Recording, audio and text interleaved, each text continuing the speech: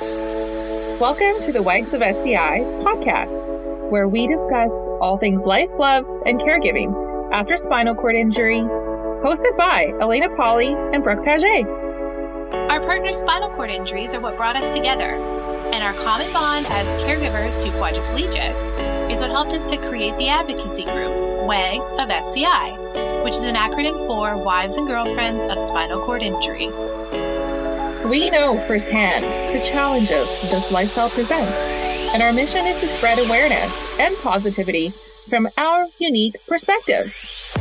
So join us each week as we discuss fresh topics and new ideas surrounding relationships, self-care, and living your best life as a caregiver and partner to someone with a serious injury. Thank you so much for tuning in to the Wags of SCI podcast. Here we go. Let's put this episode on a momentary pause because we want to introduce all of you to one of our amazing sponsors, Wishart Brain and Spine Law. Led by our personal mentor and lawyer, Robin Wishart, Wishart Brain and Spine Law is a uniquely specialized law firm located in Vancouver, British Columbia. They focus their practice on complex spinal cord injury and traumatic brain injury cases and work with clients all over North America as advocates and a much needed resource for the SCI community. Robin and her team look at their clients differently than other firms. You are not just a case, you're a person with a family, a life, and a purpose. Robin and her team are always looking for ways that they can help rebuild the best life possible for their clients by finding them support they need for their recovery, such as assisting with insurance or benefits paperwork, finding resources for home adaptations, setting up medical appointments with doctors and specialists, making sure that her clients are doing okay physically and mentally. Wishart Brain and Spine Law is proud to support Wags of SCI. Robin is committed to helping clients and their families any way she can because she wants you to live a life and not your claim. Your first consultation is always free, so contact them at brainandspinelaw.com and make sure you mention the Wags of SCI. This podcast is brought to you in part by Megan Williamson, head coach at Ocean Rehab and Fitness. Live life with an SCI and looking to improve your fitness? Or maybe you're finished rehab and want to take the next step in strengthening your body. Megan Williamson at Ocean Rehab and Fitness now offers online adaptive training programs and one-on-one coaching to individuals around the world with spinal cord injuries. Visit www.oceaninsiderclub.com for more information on how you can get started on achieving a stronger you. Hey guys, welcome back to the Wags of SCI podcast with your hosts, Elena Polly and Brooke Paget. We are back again for another episode of talking about insurance, but this time we're talking about the process of applying for appeals when you are denied with your insurer.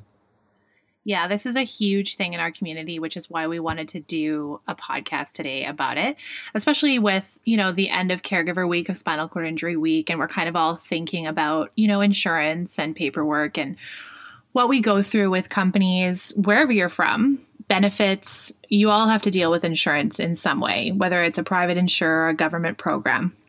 They all have the same process. So that kind of unifies us in a way. It's another commonality we have.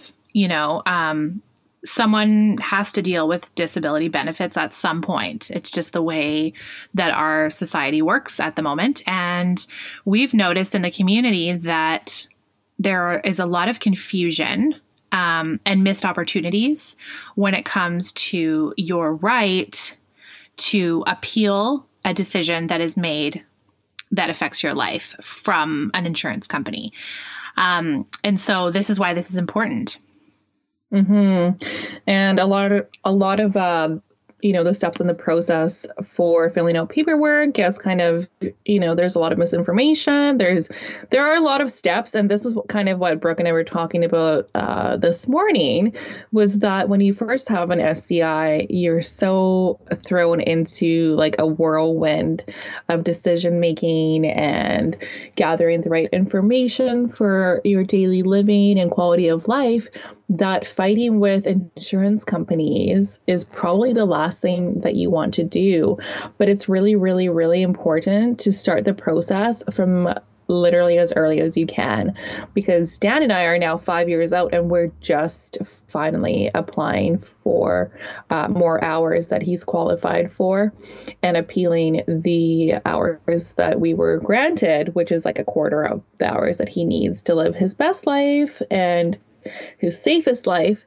So yeah, I think that's one of the biggest piece of advice I can give to you, is definitely look to see what you qualify for and start the process as early as you can, and always get all the communication between you and whoever's making these decisions in writing. Get it in writing. The phone call thing doesn't work out so well when you need to appeal and you need legal representation. You have to have every single thing in writing between you and your case manager or you and the company.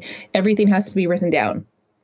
Yeah, it's true. And a lot of, I know Robin Wishart, our lawyer for Wishart Brain and Spine Law, has said this to us so many times, is do not speak to anyone. Do not write anything down about your claim or what happened or to whom, regardless of whose fault it is, without speaking to a qualified lawyer who is a specialist in the area of spinal cord injuries, preferably. They will know the ins and outs of what you need and, what goes into that injury and who to talk to. You don't want to put yourself in a box right off the bat and potentially say something that could haunt you. And I know this has happened to us in the past, where we have said things to insurance that have come back to bite us in the ass. And it's terrible. It's not what you want to do. So yeah, definitely make sure that all communication with your insurer, with your government program, whoever's representing your coverage, is in writing. Because insurance companies have to go by policies. It doesn't matter if it's a government program or it doesn't matter if it's a private insurer. They all have their internal policies that they have to justify things with. So you may get an answer over the phone by someone that says, no, he doesn't qualify, or no, he doesn't need this, or no, he shouldn't apply for this. But that's just words. Request a decision in writing, because when they request a decision in writing, or when you request that decision, they have to outline specifically the reasons why they are making the decision they're making. And why is this important? This is important because they have to justify why they're saying no, why they're saying no, he doesn't qualify. There has to be a reason in their policy book. And that reason that they use is what you're going to need ultimately to file an appeal. And so we have a bunch of, the thing to remember is it's very, very difficult to have transparency and access to information when it comes to insurance or government programs that deal like insurance. It's really, really hard. They're not going to give you all the information up front. And the only way that you can learn how to deal with them sometimes is, reading 500 pages of policy handbooks that you may not understand, or learning the hard way, or through another WAG of SCI or someone in the community that has gone down the road and doesn't want you to make the same mistakes as them, unfortunately, right? Or Google. Always type things into Google. Well, the thing is you could say, my number one piece of advice for anybody, when you get a policy handbook, make sure you read it. Everyone has them. Everyone gets them. Sometimes we sign them without reading them. But regardless of what happens, you need to know your policy handbook. And yes, it's a lot, but reading it can help you to know what is possible and also help you to think outside of the box, right? As to what you qualify for. And it'll help you to ask questions, right? Right. So besides getting your policy handbook and reading it over, what would you say the next step to the process is? Let's say I have been denied the first time. Well, first step is to get a denial in writing from your case manager. Once you have that written denial, then you can move forward. And so we have a lot of, if you're unhappy with the denial, that is, you can move forward. If the denial makes sense to you.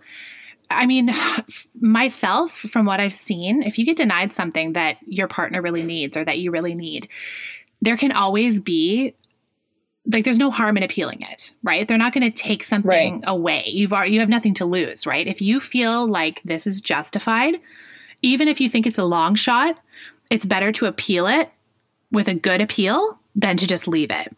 And so we have some like really interesting statistics that we pulled up this morning that I think everybody should know about because it's public information.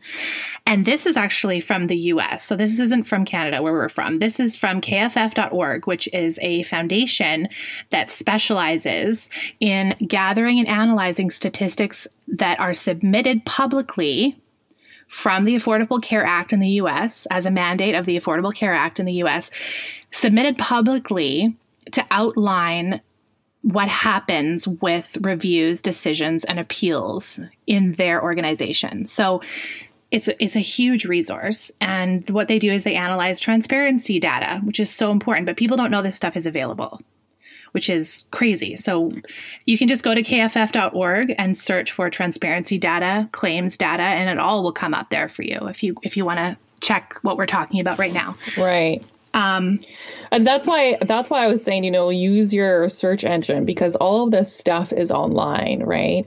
You can always like find so much information about policy, like the actual process of appealing and which policy you're under. And it takes a lot of reading, but it's all there. It's all public knowledge. Yeah. And every insurance company has an appeals process. So after you get a denial in writing, any decision whatsoever, and you choose to appeal it, first off, like I said before, you have nothing to lose. You might as well if you feel like it's justified. But the first thing to do after that is to request appeal documents, request information on how to do the actual appeal.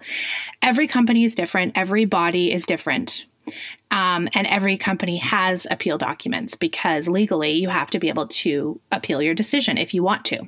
So request the appeal documents, whether it's a link, whether they send them to you via mail, just request them. If they don't send them to you right away, make sure you follow up right away because there is a timeline for this. Every insurance company has a timeline to submit your appeal. For us in Canada, it's 90 days. So you have 90 days to submit an official appeal on a certain decision. And so sometimes what they'll do is they'll try and distract you and they'll try and discourage you from appealing. So you'll request the appeal documents and they will just hope you forget about it. So make sure you make notes and reminders for yourself so you don't get too distracted doing other things. Because let's face it, this life is so distracting and time flies.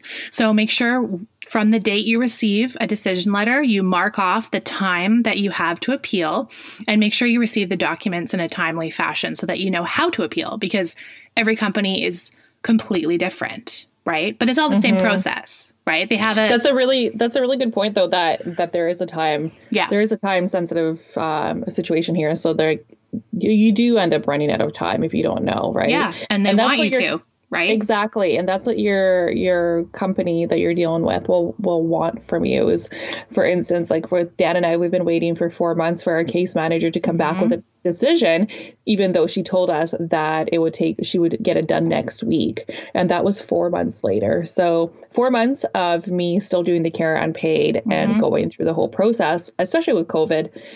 That's what they want. They want you to kind of, bend over backwards for your partner because you love your partner. So just keep that in mind that time is of the essence. And a lot of people don't know that. And a lot of us, myself included, just trust the system and the process because I feel like having an SCI is quite traumatic as it is and life-changing that you're so wrapped up in it and you miss a lot of stuff that you should be paying attention to when it comes to legalities and paperwork. And, that's just the way it goes. That's the truth. And I mean, I know we missed out on a few things too. So very, very important to keep in mind that you do have a certain amount of time to appeal certain things or to apply for certain aspects of your life that you qualify for. Yeah. And it's also important to note that these case managers and these companies are actually trained to delay the process as long as possible, because every second they delay the process, they are saving money. They don't care about your situation. Like we've said in many podcasts before, you are just a number to them. You're not actually someone that they care about, regardless of what they say. Money is the bottom line. It doesn't matter if it's government. It doesn't matter if it's private. You're just a number, right? And I think accepting that and just working that to your advantage is hugely important. And just realizing that these people are paid to delay the process.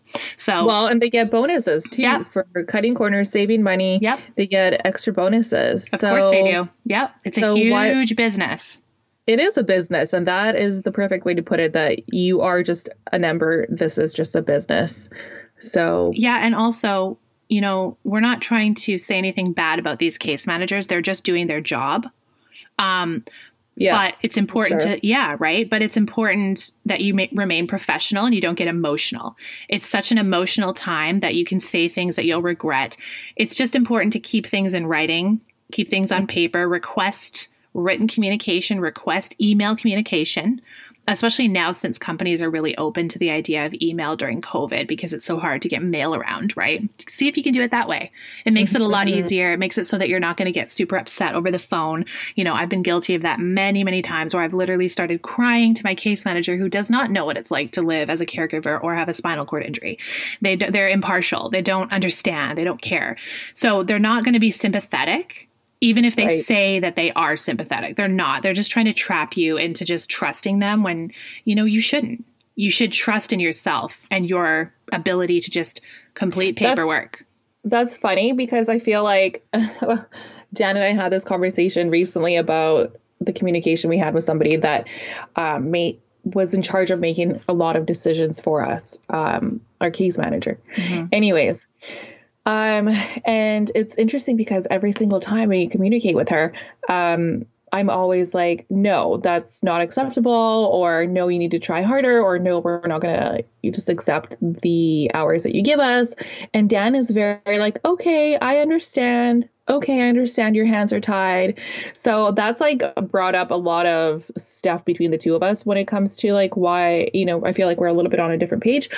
But then we also had like a really open conversation about why one of us is so trusting and the other one is not. And it actually came back to something that you and I talk about all the time. It's like your frame of reference that shapes who you are and how you operate and how you communicate, how you live your life. And he was like, I think it's because like I grew up in a family system that taught me from an early age how to trust and everything's okay. And I know a lot of you already know this, but some of you don't know, but I grew up in an orphanage for part of my life in Siberia. So I was like, you know what, to take a little bit of like psych and throw it in there about how we operate as human beings. It's like the majority of people who are going through this process had a great upbringing or whatever, or had open communication or whatever. So that like naturally in this part of the world, naturally we feel like we can trust everybody. And especially when something like this happens, like a very, like I said, very serious injury like this happens, you just want to, you want to bond with your case manager. You want to believe that they truly, truly are like, okay, I need to figure out what it is that Dan and Elena want and need, where it really isn't that way at all. So I thought that was kind of like an interesting conversation to bring up, instead of being like, why are you not on my side, Dan? Like, why are you not like more, being more concerned about this? It was just like a shift in perspective. Yeah. And also, if you think about it from their perspective, they're the injured ones. They're the ones that, they've lost a lot, and they're kind of, I would say from my perspective, dealing with my husband and his injury, he felt very defeated. And his strategy was, if I'm just nice to this case manager, and if I'm just complacent and I just don't ask questions and just allow them to do what they want to do, maybe it'll work to my benefit. And the issue comes when it's years down the line, and they've fannied around for years delaying things. You really see that they take advantage of that powerlessness that people with severe spinal cord injuries have, right?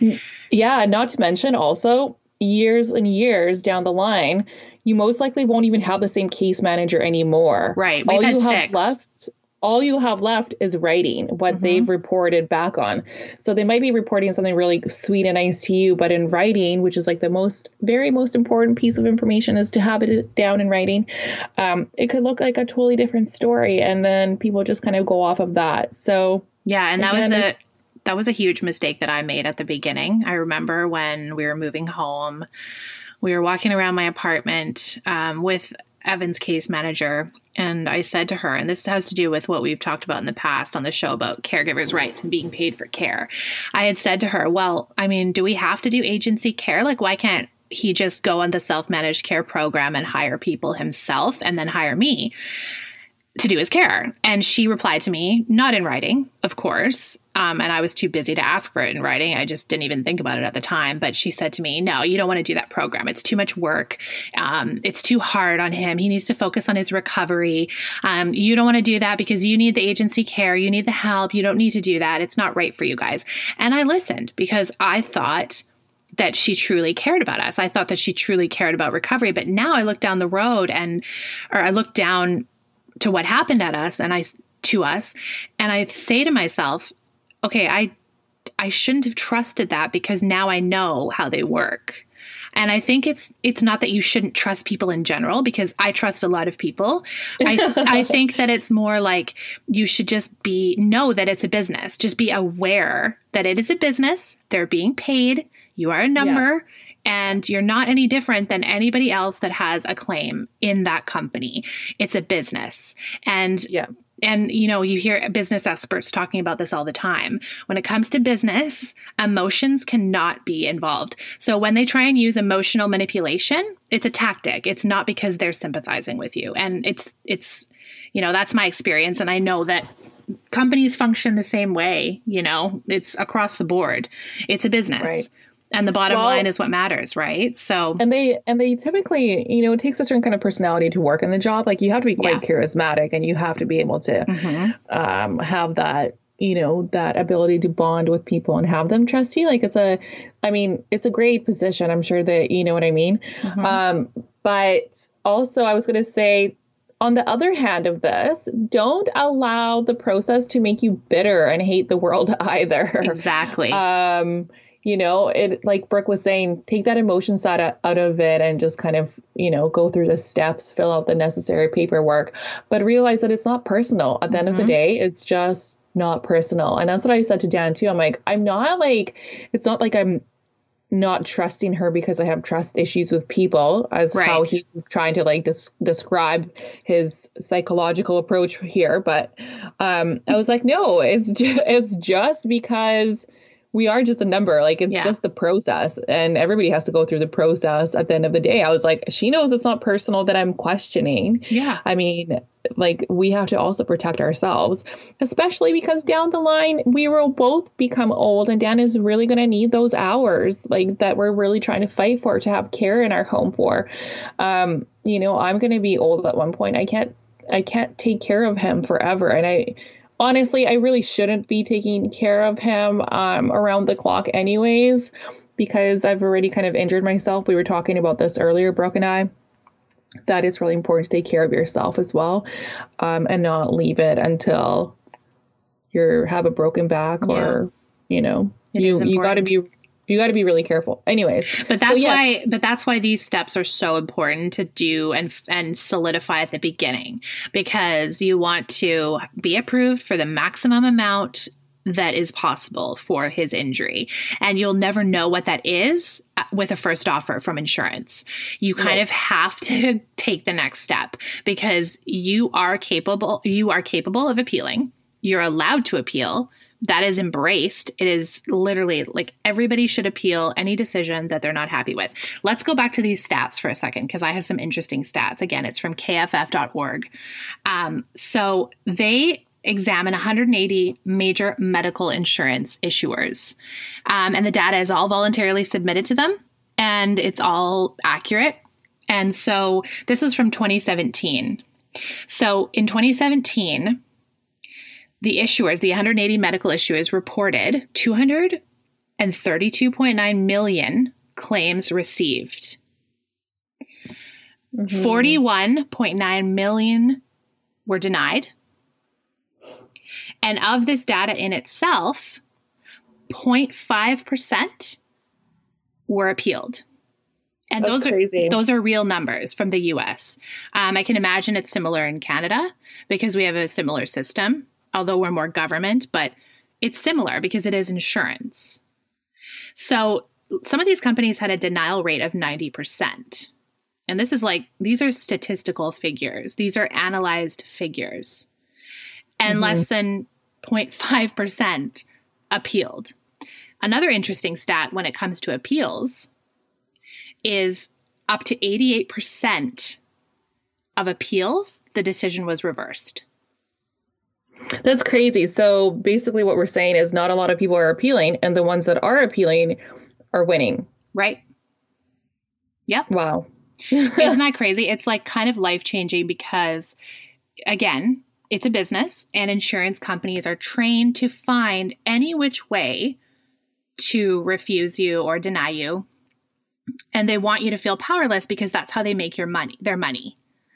And that's the cold, hard truth. I mean, it is pretty crazy. Right? I mean, you guys, honestly, Brooke and I talk about this all the time, and we're not here to kind of hype it up or put fear of God in you. Actually, we're trying to put some fear in you because this is your life, and that you do have control over your life, and you do have control over the process of appealing, and appeal until you get what you want. That this is an actual thing. Yeah, it's true. So knowing those numbers, knowing that you can go to this website and look at them yourself. It's 180 major insurers, so they covered a lot of ground, and all this insurance is mandated to be public, this information from these insurance companies.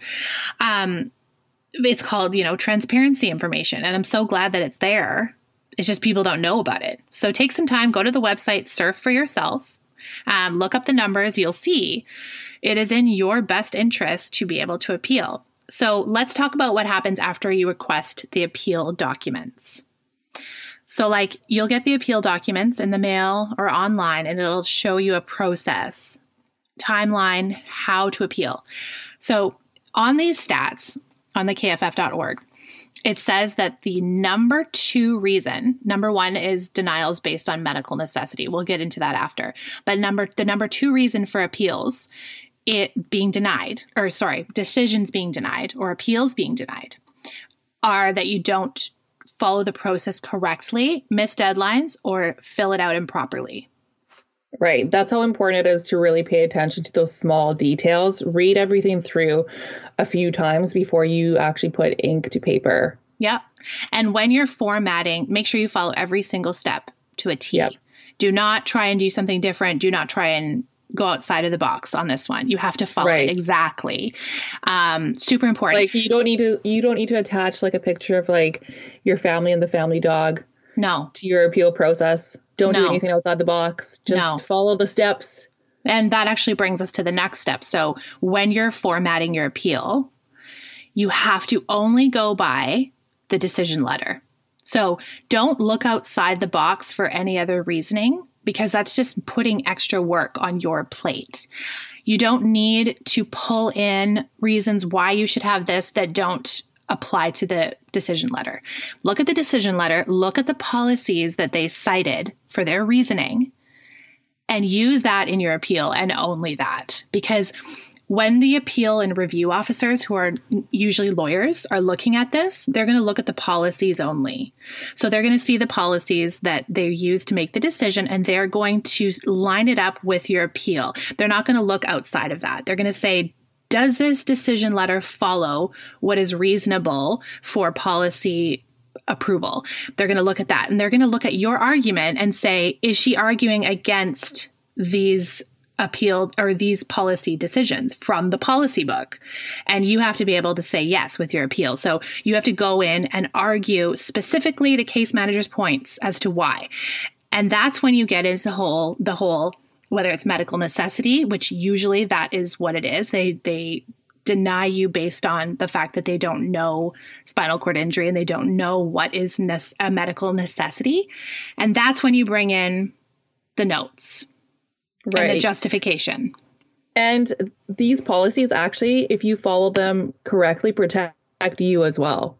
So, they're laid out there. So you could say, I actually followed all of the steps. I've given you everything that is outlined here, and I've given you the proof. You just have to know that those are there also to protect you, not just to fight against you. Yeah. And that's really, really good that you brought that up, is because we've gone through many appeals in the past 6 years.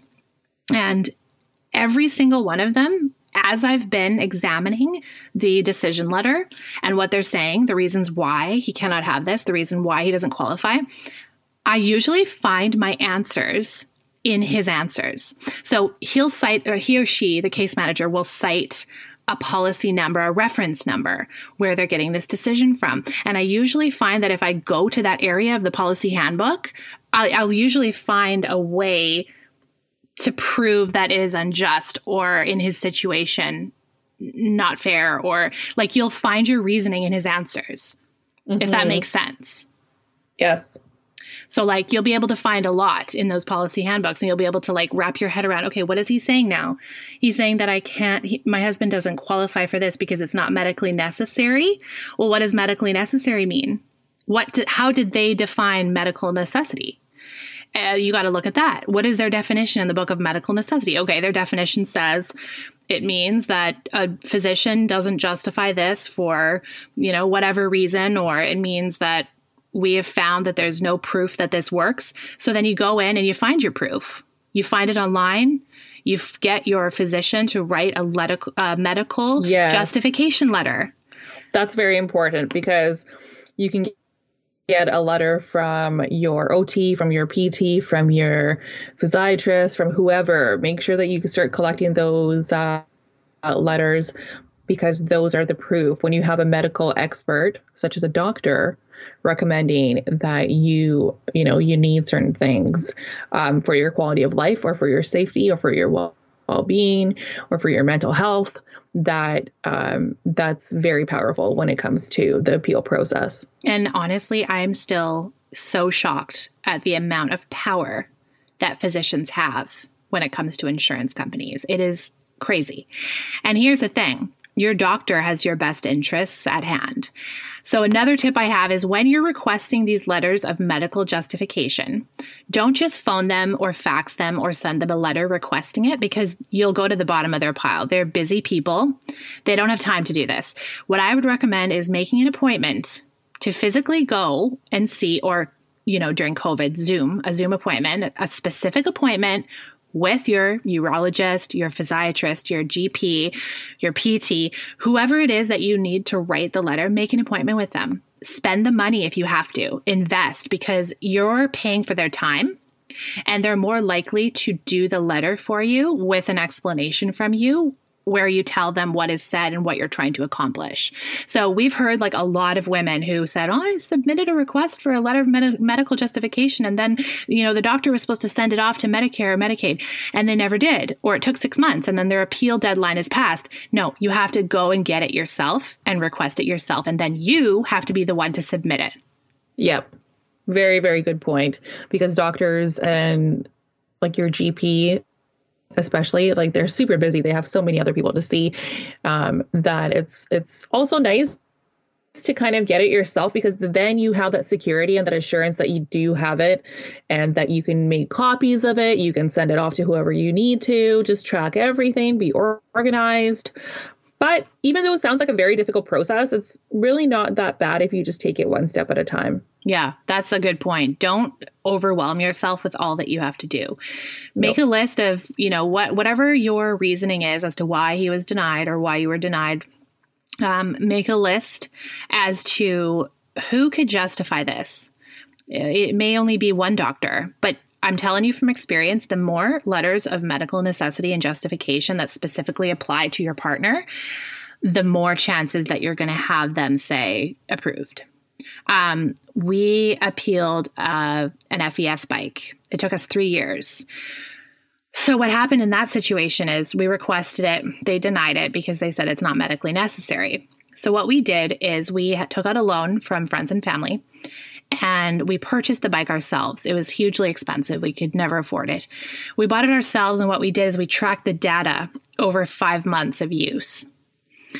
And what we found during the 5 months of use for the FES bike is that his muscles were actually responding, and we had, the evidence, the actual evidence from his muscles showing that he was responding to treatment and that he was improving. And so, according to our insurance, that makes it so that there's actual proof and evidence that it is justified in improving his outlook from spinal cord injury. So we had that data. We had the months of data together.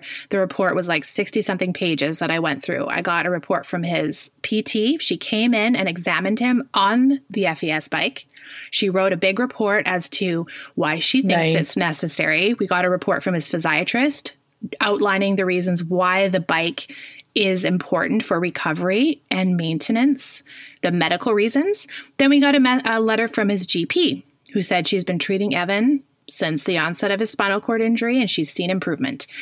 And it took 3 years, but we still got it approved. And eventually it was the money was returned to us and we could pay back the friends and family that lended us the money. So in the end, it was worth it. How much was the bike? The bike? Well, okay. So here in Canada, they're $30,000 Canadian. Wow.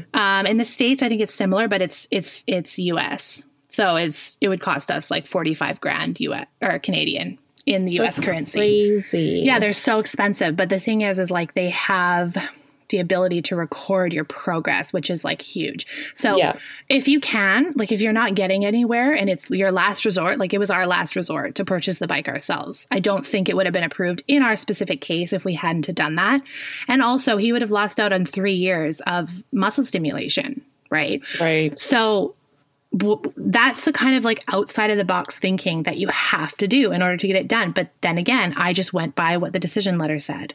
And it said, that it's not medically necessary because there's no evidence of improvement. So we gave them the evidence. A lot of this also is you have to have the time to be able to do this.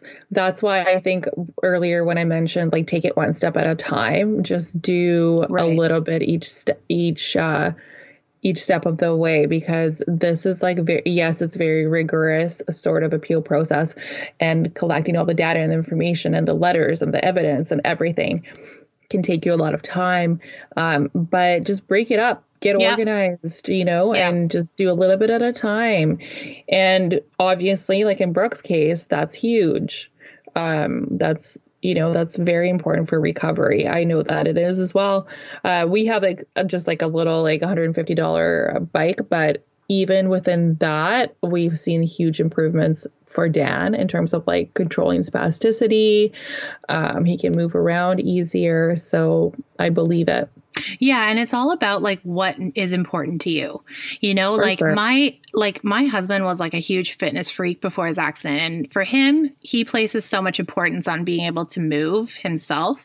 And we went to California after we raised a bunch of money. We went to Adapt in Carlsbad for a few months, and he trained there. And that's where he was exposed to the FES bike. And he was able to do the crazy one that no one can afford for home use, the clinical FES bike, and he just fell in love with it. So it was something that kind of worked for him and that he was set on, right?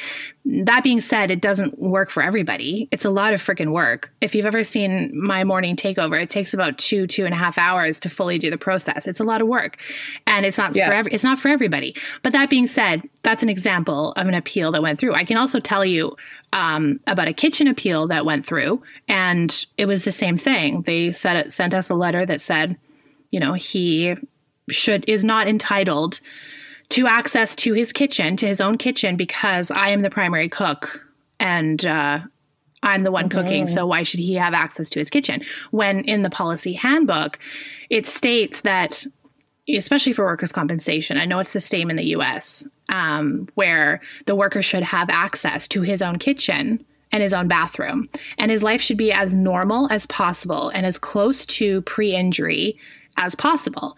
That's what our policies state. And so they were basically saying, well, the policies don't matter because you're the primary cook. And it was so sexist and so crazy. And so we appealed it right away. And the lawyer that did the appeal sent us a letter 3 months later saying that she's overturning their decision and that Evan doesn't matter if I'm the primary cook. She basically said that was ridiculous and that she overturned it and said, no, he's entitled to access to his own kitchen. Now, that being said, it's 6 years later. We're still waiting. Yeah. But at least there's something like in the works. And I would also say an important thing is to not be stressed out about timelines unless it is coming up really soon. Yeah, unless it's a deadline. Perfect. Like, don't be stressed out about timelines. Just all you can do is follow up, week after week and do your due diligence and don't let it go to the wayside. These companies are so freaking slow. It's mind-boggling.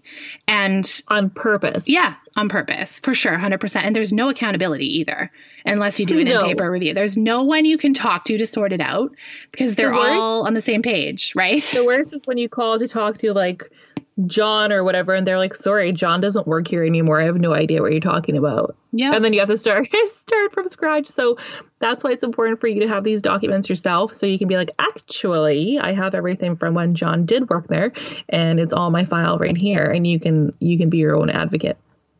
So funny. I'm just online reading the review process documents online for our insurance. Our objectives are to provide a simple, flexible process for independently reviewing decisions, to help maintain consistency, predictability, and quality in our decision-making, and to resolve decision disputes in a timely way. Isn't that nice? Yeah. I mean, yeah, legally, I think they have to use a lot of those words, but anyways, so we hope that you guys, if you can take anything away from this, is that appeal, have everything in writing, be your own advocate. Mm-hmm. And if you do need an advocate or you do need a personal injury lawyer, we have Robin Wishart, who is our official Wags of SCI lawyer. She's amazing. She will go to bat for you if you need her. You know where to find her. She's on our Wags of SCI page. So keep that in mind. We're always here to help you advocate as well. If you have any more questions, you can always reach us at our Instagram at Wags of SCI, Facebook Wags of SCI, and our email wagsofsci@gmail.com. Very simple. Wags of SCI, find us, reach out. We're there for you. If anybody out there has any questions about this episode or needs advocacy, you know where to find us. Also, I would like to say, to expand upon what you just said, you be your own advocate. Take pride in the fact that you are empowered to have the right things happen for you at the right time. And no one's going to do it for you. And we're all here to help you. And hopefully, we help. You can help somebody else. Yes, exactly. Because it's a train. It's a train of thoughts and women helping women and communities helping communities. And it's so important. And once you have success, you just feel so empowered that you actually spent the time to do this. So everybody out there struggling with insurance or struggling with getting approved for something, you are not alone. And reach out to us anytime if you need advocacy or further assistance. Thank you for listening to the Wags of SCI podcast, and tune in next time. Cheers. The advocacy and outreach group Wags of SCI is currently a volunteer-based operation. We raise funds year-round to pay for date nights for our couples, essential medical supplies that our members may not be able to afford, mental health support for our WAGs, including counseling, and our amazing meetups led by our volunteer ambassadors around the globe. If you feel called to support our mission, please visit our website, wagsofsci.com, or donate directly to the Wags of SCI GoFundMe page. We thank you for your support to help make this group possible and make a difference in the lives of SCI couples worldwide.